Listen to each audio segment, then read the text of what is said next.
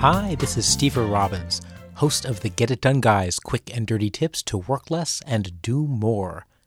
With me today is Alec Hudnut, CEO of Evolution Robotics.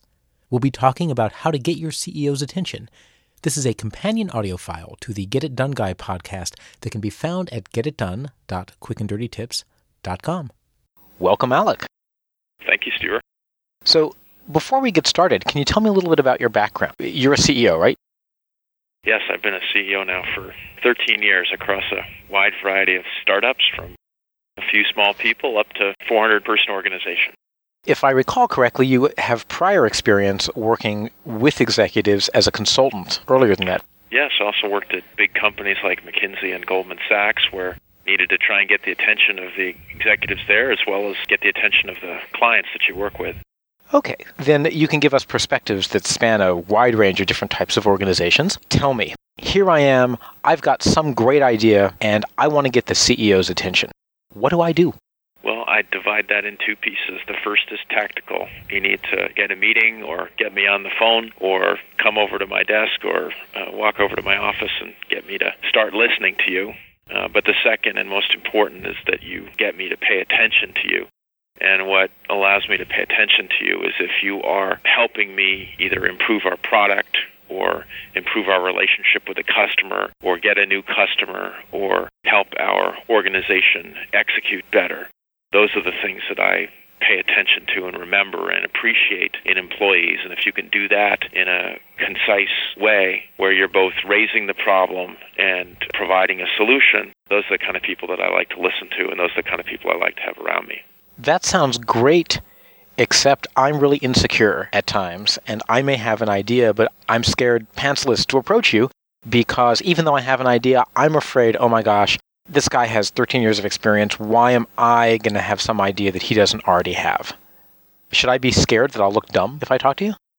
Well, if that's your issue, then you might try vetting the idea with a couple other people and getting their opinion on your idea before approaching me. But, you need to get over that shyness and reservedness and be able to express things that you think will make the company better to the people who lead the company. If you can get over that, you'll be successful, and if you can't, then you will be in low-level positions for most of your career. But if you have trouble making the first step, try it with a peer, try it with one of your buddies, try it with your boss, and if they give you positive feedback and reinforcement, step up to the plate and get in front of me.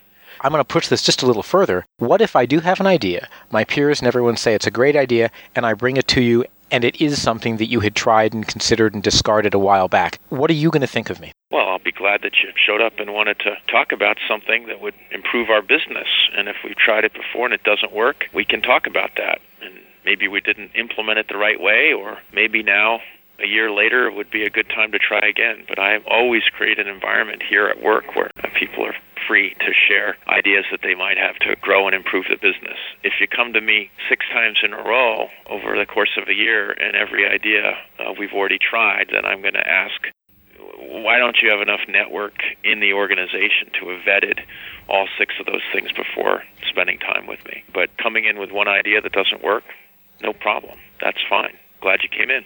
Cool. I know in a lot of networking books and in books on how to meet people, they say, find a point of contact, a social point of contact. How should I do that with you in a business context? Should I walk in and go, hey, I know that you like fishing. Let me tell you about this great fishing trip that I went on last weekend?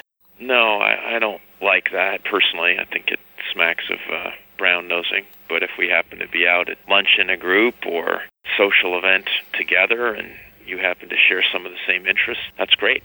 But the best way to advance in a company is to do your job well, to have your peers and subordinates and bosses respect you, to make a fundamental difference in the product, to earn the loyalty and respect of the customers.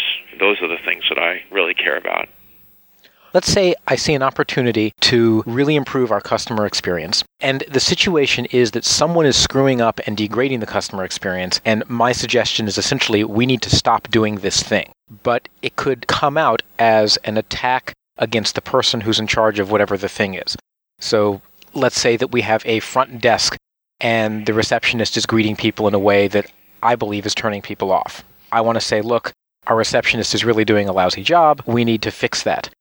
how should I present something like that to you without seeming like I'm on a personal vendetta against the receptionist or that my intent is political versus genuinely improve the company? Well, hopefully in that case with the receptionist, I'm the last person you talk to. So first you should talk to the receptionist and try and get them to understand and change their behavior, and or talk to the receptionist's boss and sit down and try and resolve the issue yourself. If it's unresolvable and the problem still lasts, then you can come talk to me. But that kind of thing, I'm going to want you to fix yourself. And if you can't fix it yourself, I'm going to wonder about your influence skills inside of the company. And I'm certainly there for persistent problems that don't get fixed. And there is an open door for people to come to me and talk about them. But I like people who have tried to fix things first and view me as a last resort. Now, let's go to the motivation that no one really wants to talk about, but we know is there. I want to approach you because I want to get your attention because I eventually want to be promoted and be upwardly mobile in the company. And let's say that's really my genuine intent. That's the big thing I want to do, is get ahead. If I come to you and say, hi, I want to get ahead, that's not going to be useful. What are your thoughts on that as a motivation for bringing opportunities, products, people, customer improvements to your attention? Is it okay that that's where I'm coming from? I'm okay with that. In fact, the motivation doesn't really matter to me. Whether you're trying to make the company better because you believe in the business, whether you're trying to advance your own career in the process is not relevant. What matters is, can you offer up a viable, implementable suggestion that will improve the business? That's what I care about. Excellent. Well, thank you very much, Alec. I appreciate your taking the time to share this with me and with our listeners. You're welcome, Stever. Thank you. You've been listening to Alec Hudnut and Stever Robbins discussing how to get your CEO's attention. You can find the original Get It Done Guy podcast at http://getitdone.quickanddirtytips.com. Work less, do more, and have a great life.